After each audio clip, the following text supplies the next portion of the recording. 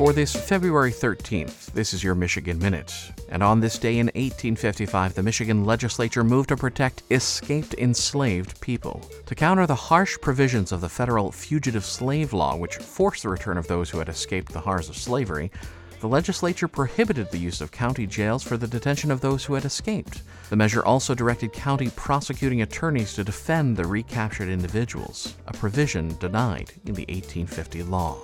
And in 1938, Lansing experienced the worst flood conditions in 2 decades after a 6-hour deluge.